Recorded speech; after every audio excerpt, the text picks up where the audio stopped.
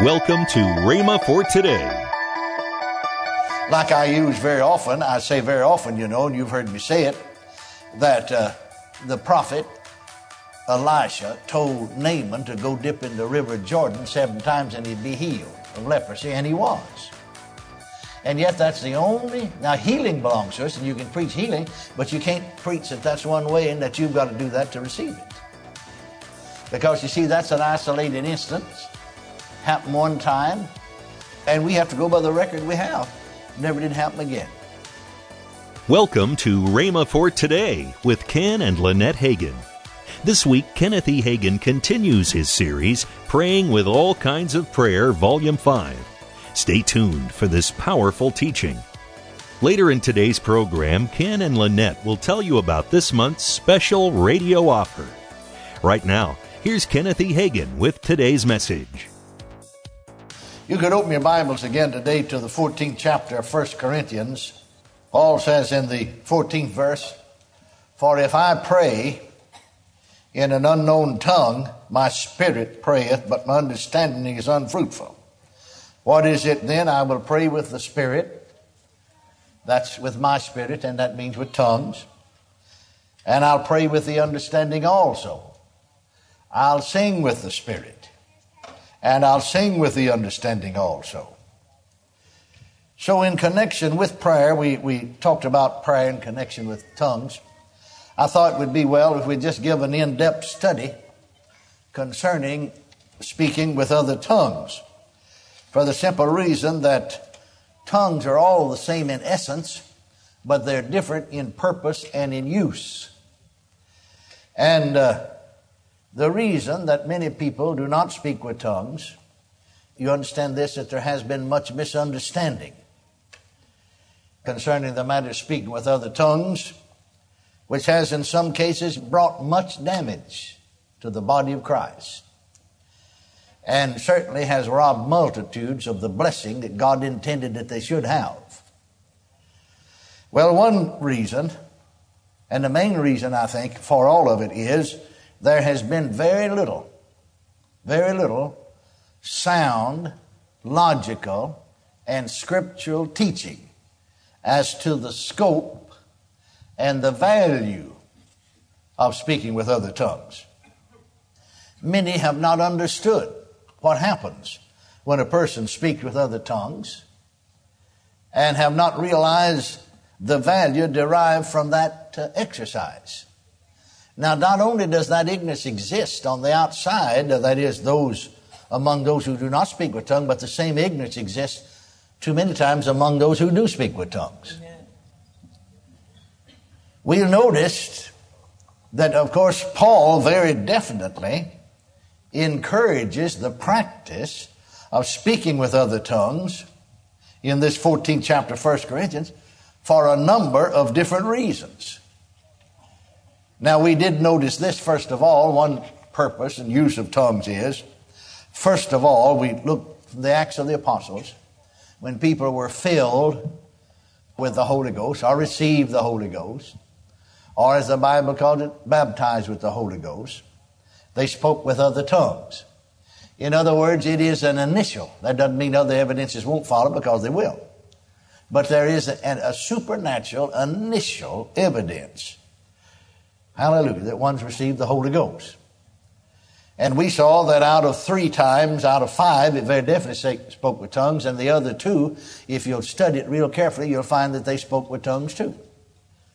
So, if we receive the same experience today, we should expect the same manifestation. Amen. Then we notice this, that here in the 14th chapter of 1 Corinthians, as I said, Paul very definitely encourages the practice of speaking with other tongues for a number of definite reasons.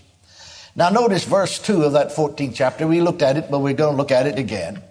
You'll notice that he said, "For he that speaketh in an unknown tongue speaketh not unto men, but unto God. For no man understandeth him. Howbeit in the Spirit he speaketh mysteries."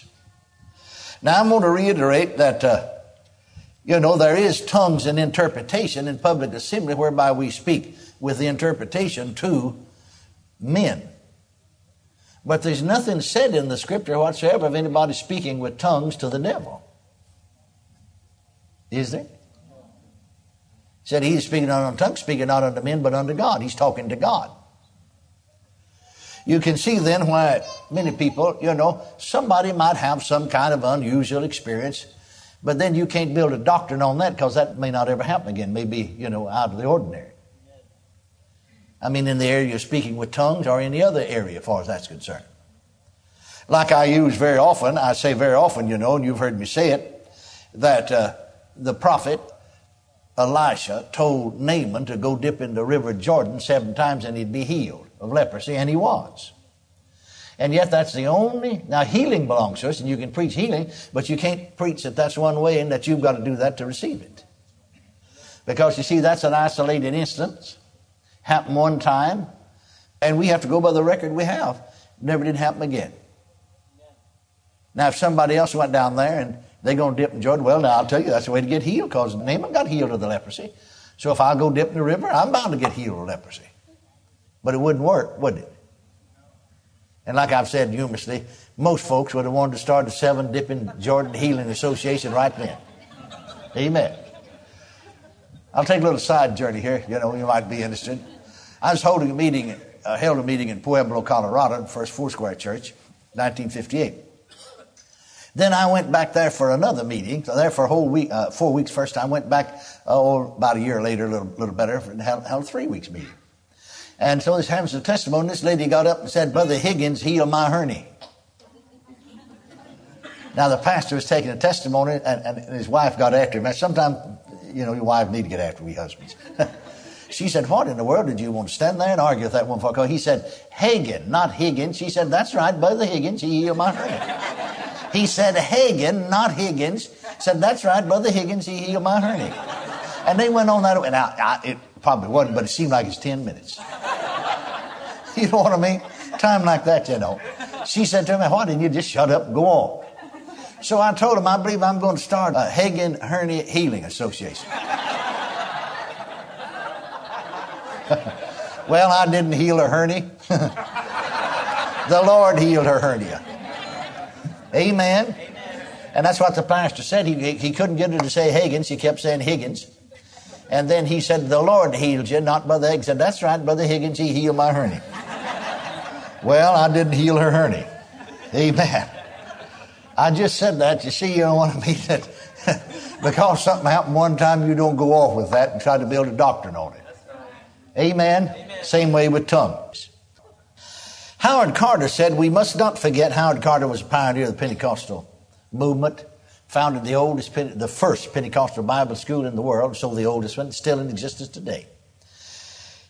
He said, we must not forget that the speaking with other tongues is not only an initial evidence of the Holy Spirit's indwelling, it is a continual experience for the rest of one's life. Now, for what purpose?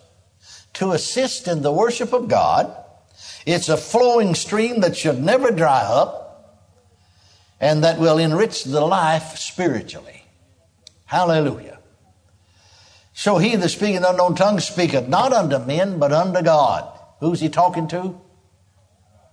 To whom is he speaking? Unto God. For no man understandeth him, howbeit in the Spirit he speaketh mysteries. I like Weymouth's translation on this. He said he's speaking divine secrets. Speaketh not unto men, but unto God. Howbeit in the Spirit he speaketh mysteries. As I said, I like Weymouth's translation in the New Testament modern speech. He speaks divine secrets. He's talking secrets with God. Glory to God. That's one area of speaking with tongue. Here's an interesting illustration along this line. I remember my father-in-law said that when they came into his community, he was a farmer, and somebody came in the 30s. In fact, I went to pastor the church in 1938 myself, so this was, I think, about 1933, that someone came there, and held an open-air meeting in a little town of about 200, just farm all around. Well, they began to preach the new birth, got a lot of folks saved. Then they began to preach the baptism of the Holy Ghost, speaking with other tongues, and that sort of divided them. Everybody believed in salvation, but not many people believed beyond that. And so Some begin to question it. Well, you have to realize that in that day and time, 33 out in the country, everybody didn't have electricity yet, you know. And actually, they had no electricity. They had these Aladdin lamps or lights, you know, that give you a whole lot of light. But, you know, we went over all the maintenance department, went over, some distance from here over on 69 to out on an Amish farm. Oh, there's about 49 of us or something. Went, there's more than that in there, but there's a good bunch of us went. And they didn't have any electricity, you know, they don't have any electricity. But it's real bright. I mean, there's this light, it says we had electricity, they had these gasoline lanterns. And so that's the way they did, you see. Do you know why those Amish folks don't have those things? Don't have an automobile? Now, we were up with Sam Smucker. Sam Smucker is a graduate of Rhema. And then he went back up to his home, Lancaster, Pennsylvania, and all that's Amish country. And everybody he got to come out from that. You know, and he runs, has over 1,000 people now in attendance on Sunday. But you'll see quite a few of them dressed still that way. And then a lot of them will drop it after they get saved, get filled with the Holy Ghost, and walk on with God. And you'll see quite a few up there. You'll see quite a few horses and buggies.